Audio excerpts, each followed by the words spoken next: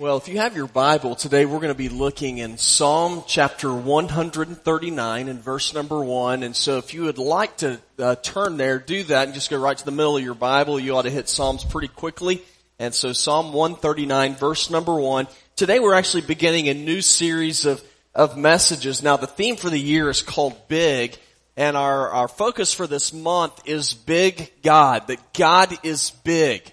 And I want us to go through this and just take a look at the bigness of God, because I think sometimes we forget just how big God is. And I think sometimes we think that God is a part of my life on Sunday, and then, Monday through Saturday, I've got all of that under control, and that all belongs to me. But I want us to see that God is probably, for most people, larger and bigger and more powerful than we recognize or realize.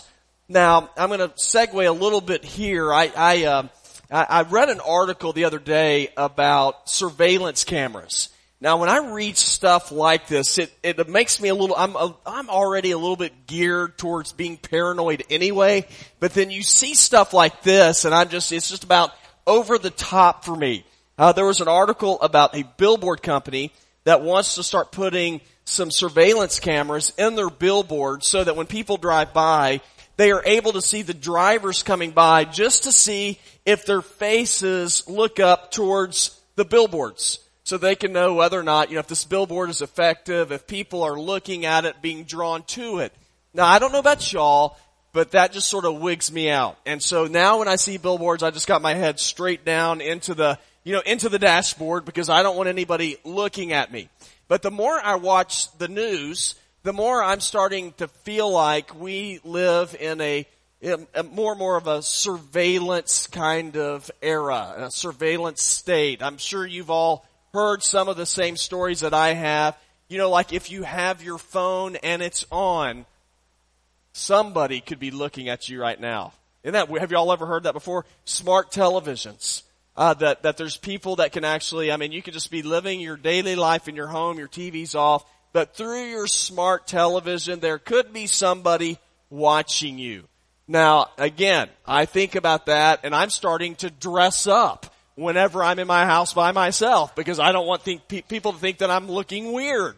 And so, and you start to get to a place where you're like, is there anywhere that I can go and I can just be alone, where no one's watching me? Where I have my little sanctuary of space and I can be a completely private person. Now, I long for a place like that. But whenever we talk about the bigness of God, and this isn't to make you feel strange about God, but I want you to understand that when it comes to God, that God always has His eyes on you. God knows everything about you. And so that's why we're looking in Psalm 139. Because in Psalm 139, David wrote this psalm, King David did. This psalm is known as the crown jewel of all of the psalms. Because it's in this psalm where we see the bigness, the largeness of God and His strength and His power. And so I hope that this passage of Scripture today is going to be encouraging to you. I hope that whenever you look at this passage of Scripture, that you're going to recognize that God is very big. And it's my hope that you'll come away also recognizing that in comparison to God, that we're pretty small. So what does Psalm 139 have to teach us today? Well, one of the things we're going to see is that we're going to find out that God is very connected with the lives of people. And whenever I say the lives of people, I mean you. God is very interwoven into your life. He is connected to every part of your life. And it's through this that we are going to see the bigness of God. So the question for me is, just how big is God? What are some of these attributes of God that demonstrate how big He is? Well, the very first thing I see in our text is this, that God is omniscient.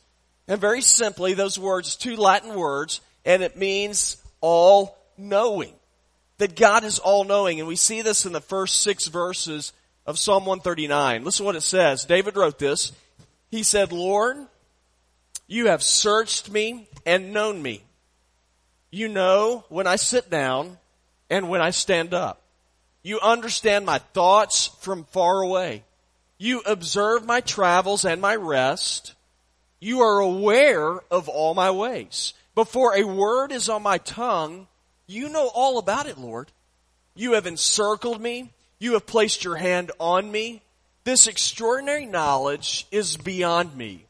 It is lofty, and I am unable to reach it.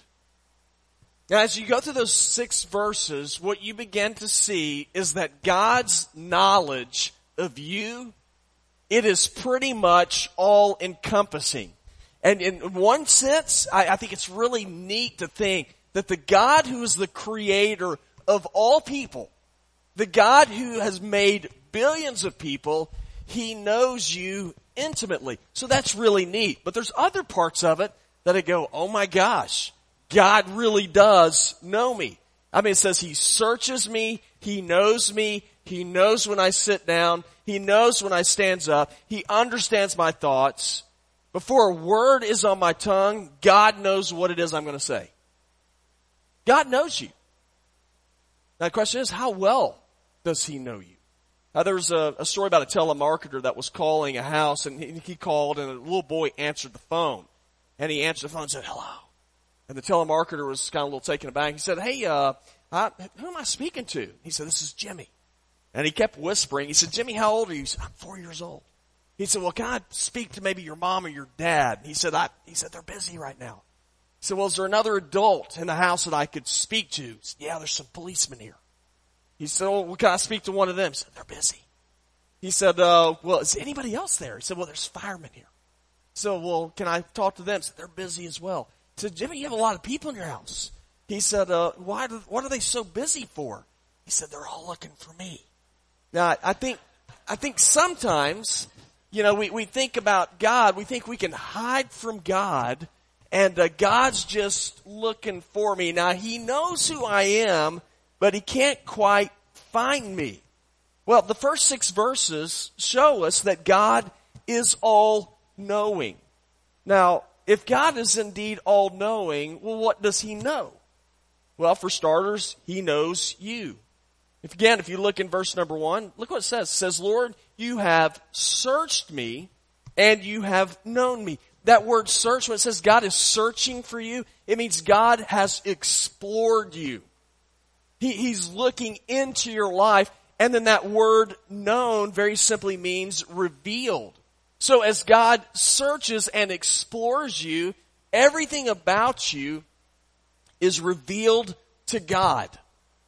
Nothing is hidden from God. It reminds me of James's wife is going to have a baby. Lauren, so they announced that just a few weeks ago. Lauren is right back there. Lauren, why don't you lift up your hand? So that's Lauren. Lauren is with child. She's not just gained weight. And so Lauren is going to have a baby. And so they go in, whenever you're going to have a baby, they go in and they put this stuff on your stomach, this gel stuff.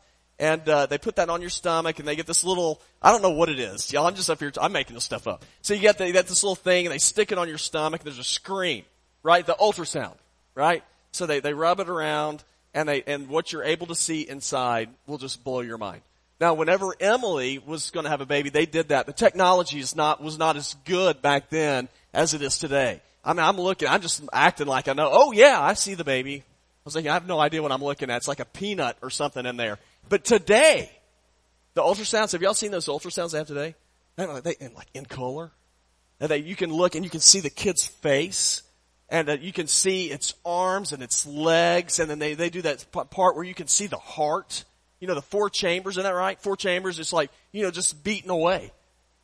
It's hidden, but when they do the ultrasound, you can see what's on the inside. That's God.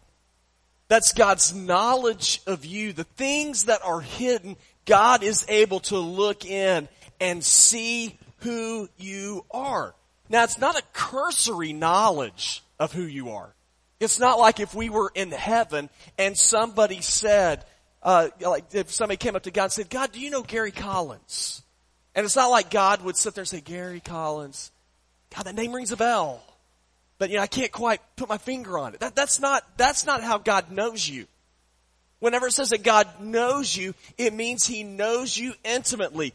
David said this. He said, He knows when I sit down and when I stand up. That's pretty specific.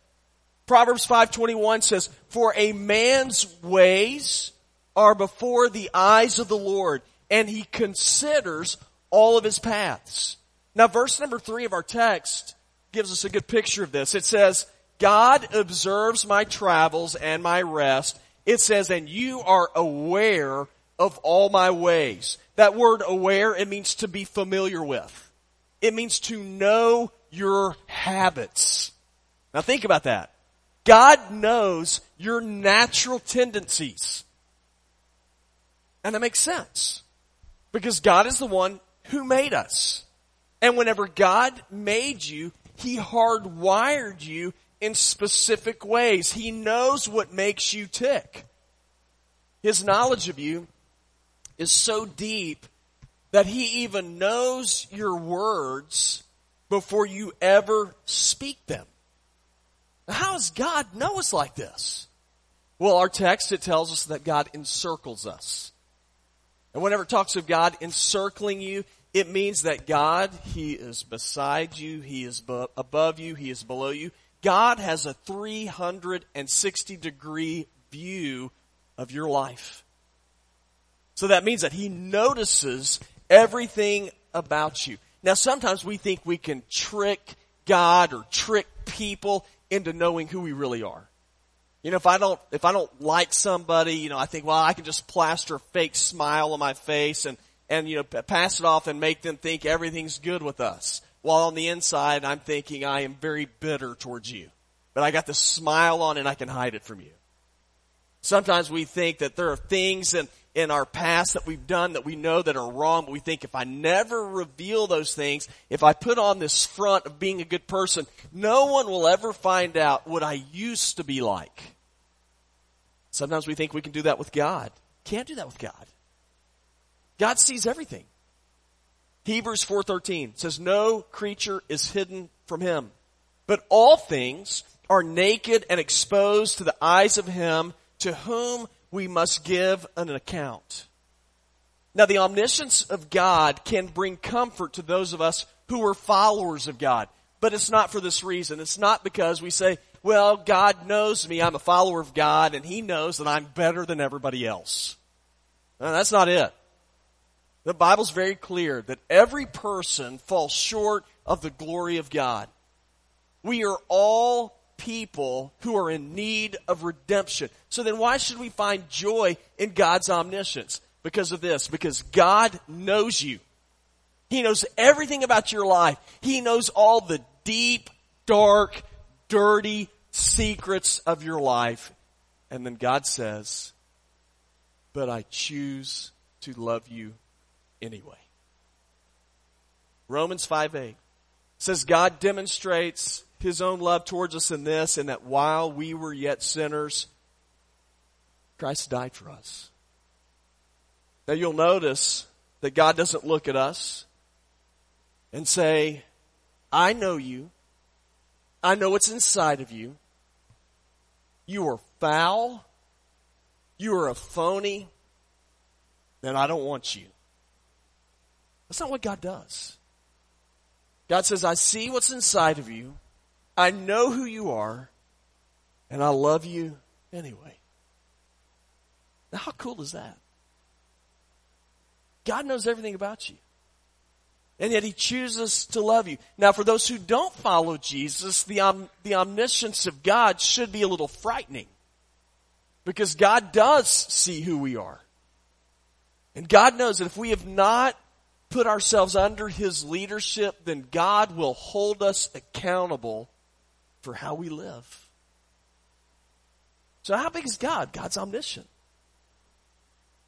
How big is God? He's not just omniscient, He's also omnipresent. It means all present. Now look with me in verse number 7. David said, where can I go to escape your spirit? And where can I flee from your presence? If I go up to heaven, you're there. If I make my bed in Sheol, you are there. If I live at the eastern horizon or settle at the western limits, even there your hand will lead me, your right hand will hold on to me. If I say, surely the darkness will hide me, and the light around me will become night, even the darkness is not dark to you. The night shines like the day. Darkness and light are alike to you. You know, if you get used to the dark, it's a little bit tough when you first come into the light. Now, we all experience this every morning. Whenever you get up in the morning, you know, I don't know how y'all are, but I know when I get up in the morning, I will go into the bathroom and I will leave the lights off for as long as possible, trying to get as ruddy as much as possible without turning on the lights. Because what happens when you turn on the lights?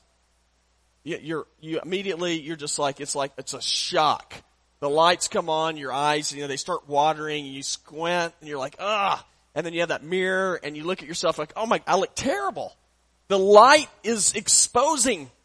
You know, you don't feel good, and then you see what you really look like. And I'm like, I look so much better in the dark. You know, and so we want to stay away from the light for as long as possible. Same thing's true spiritually. Because the light, when you've lived in darkness, the light exposes you. And so spiritually, we want to stay away from the light for as long as possible because we don't like to be exposed. John 3:20 says, for everyone who practices wicked things hates the light and avoids it, so that his deeds may not be exposed. But here's the deal. Light eventually catches up with you.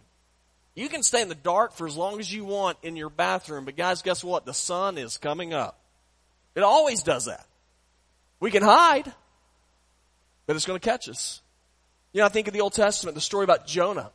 God called Jonah to go to Nineveh. Jonah hated the people from Nineveh. God said, I want you to go preach a message of judgment and a message of repentance. And Jonah's like, I am not doing it. And he ran from God.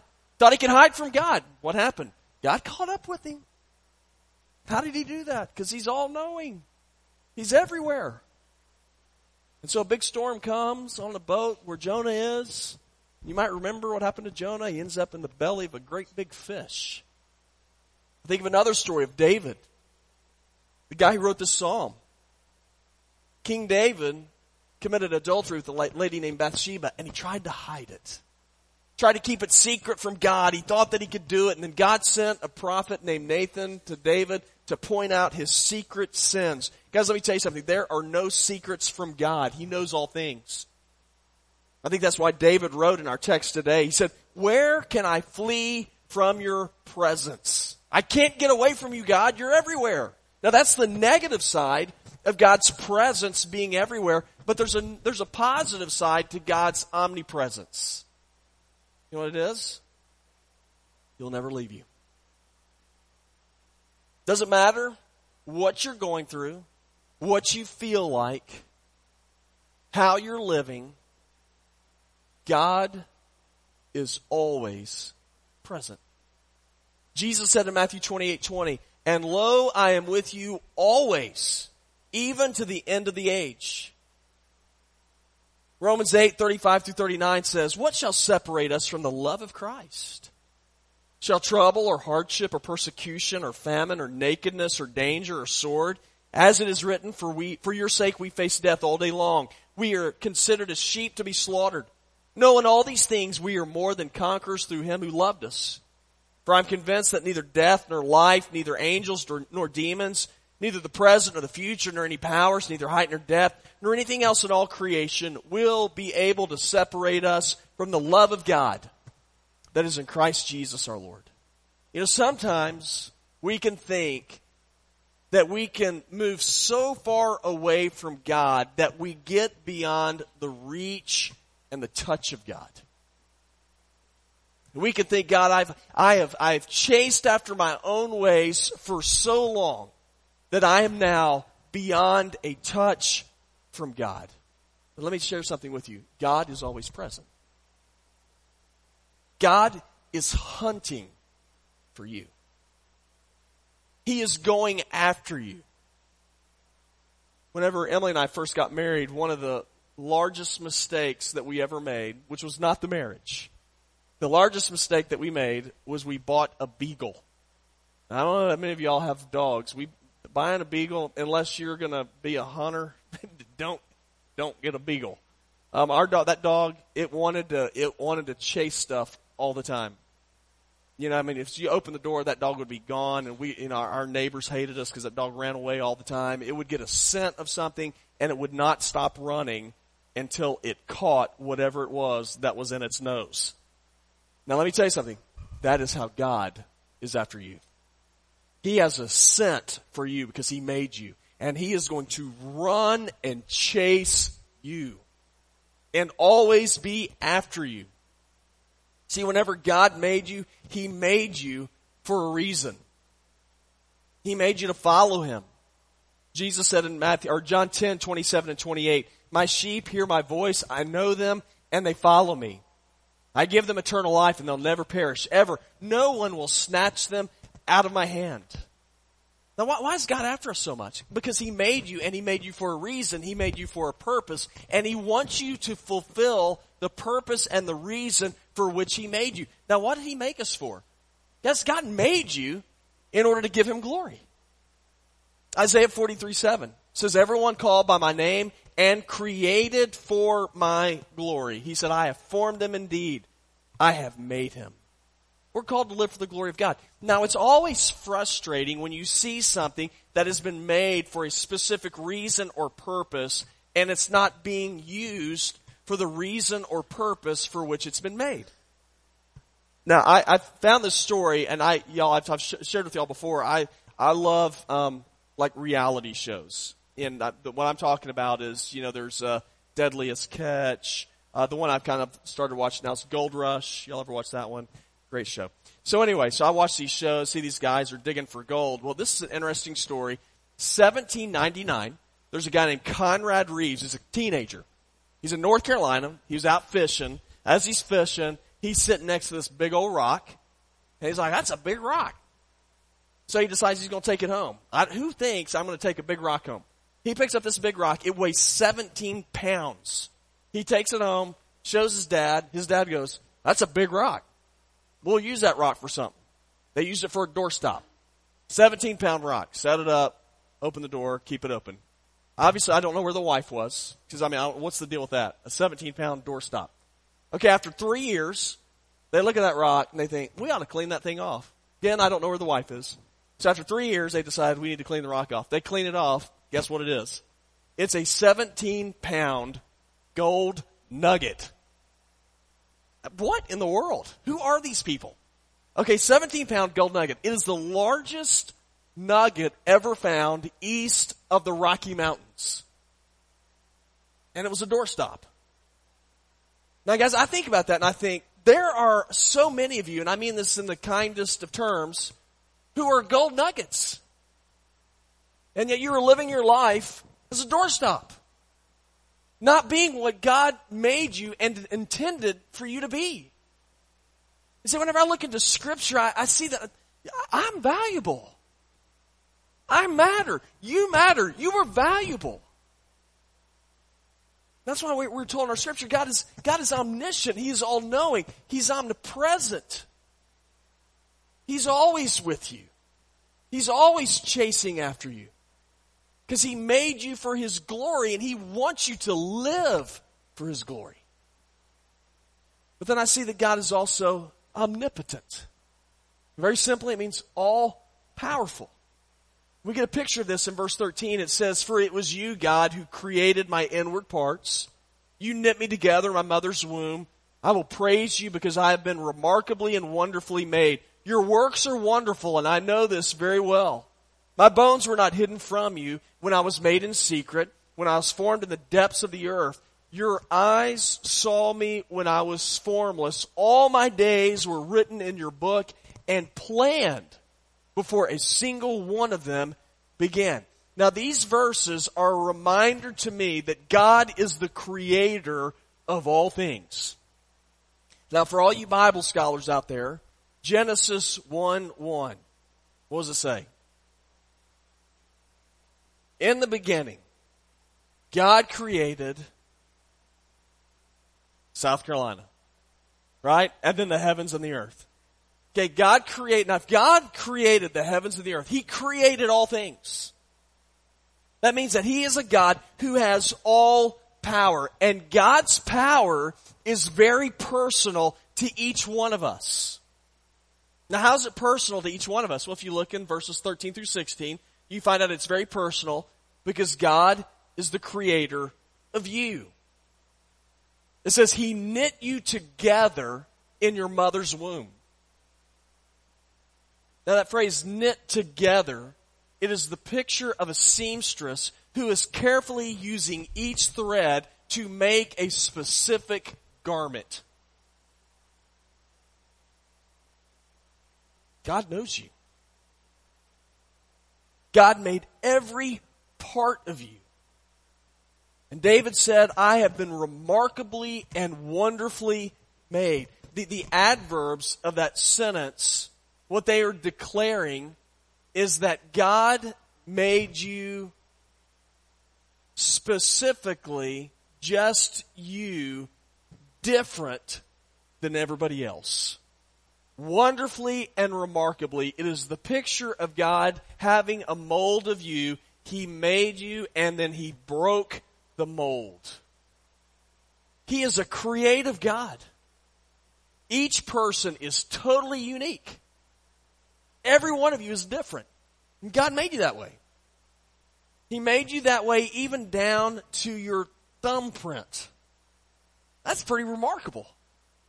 Now, we can make some stuff as people. As a matter of fact, I read about one of the world's largest computers. It was made in 2007. It's housed in California. I'm not a computer guy, but this is what it says. It's called the IBM Blue Gene L computer. It can perform 280 trillion calculations a second. Now that's a lot. But there's another computer that's even bigger than this one.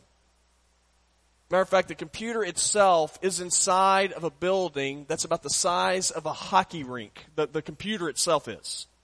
It's able to perform 1 quadrillion calculations per second.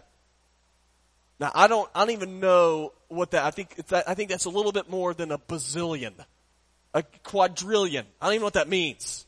And you say, well, how does that compare to my personal home computer?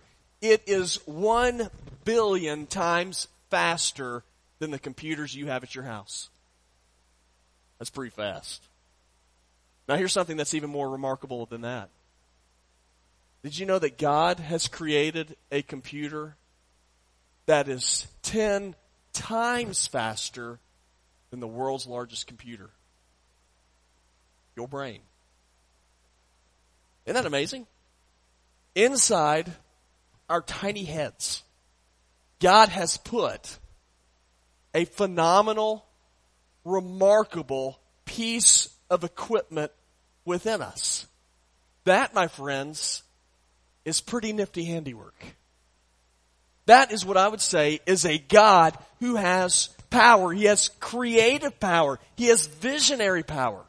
In verse number 15 it says, my bones were not hidden from you when I was made in secret.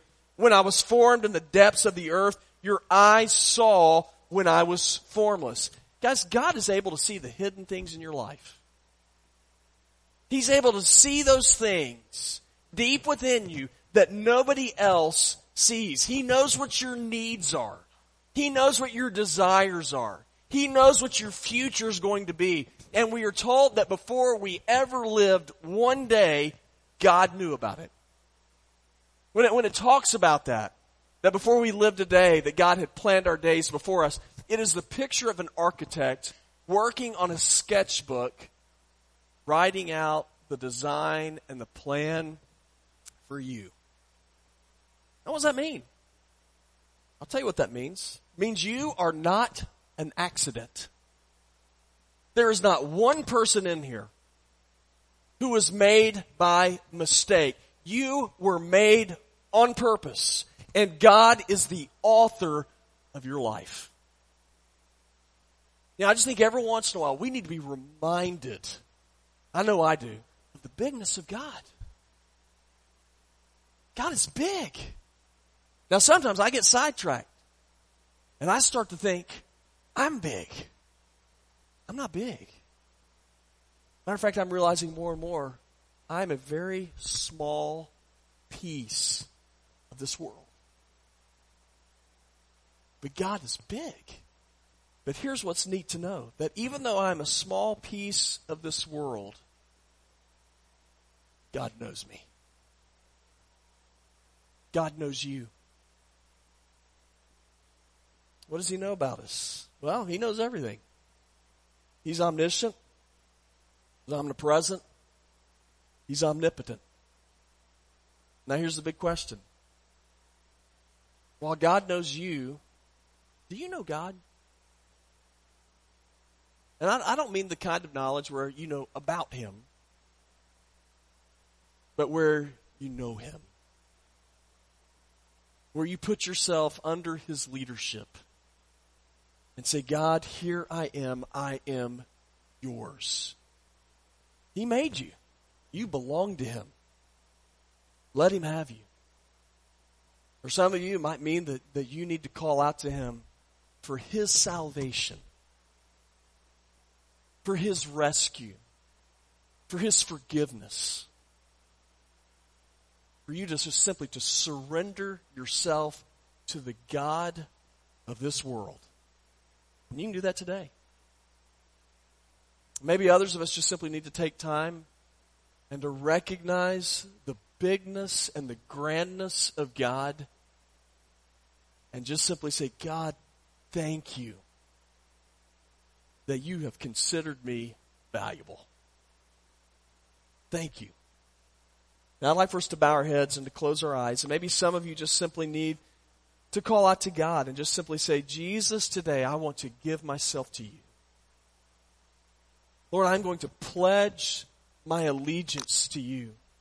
I am a sinner and I need to be rescued. Forgive me. I believe that you're the King of Kings and the Lord of Lords. Come into my life and be my Lord and Savior.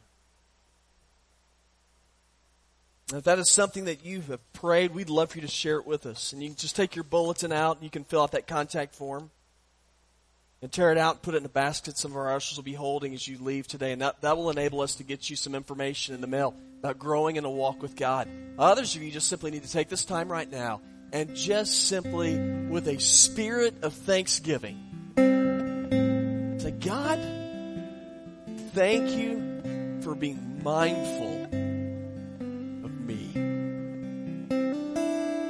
God, thank you that you love and you know my children. God, they are precious in your sight. Thank you. Heavenly Father, we thank you for your bigness. God, I thank you so much that you are not so big that you don't see us. But God, you are so big that you see all of us. And God, it is with gratitude that I say thank you. In Jesus' name I pray. Amen.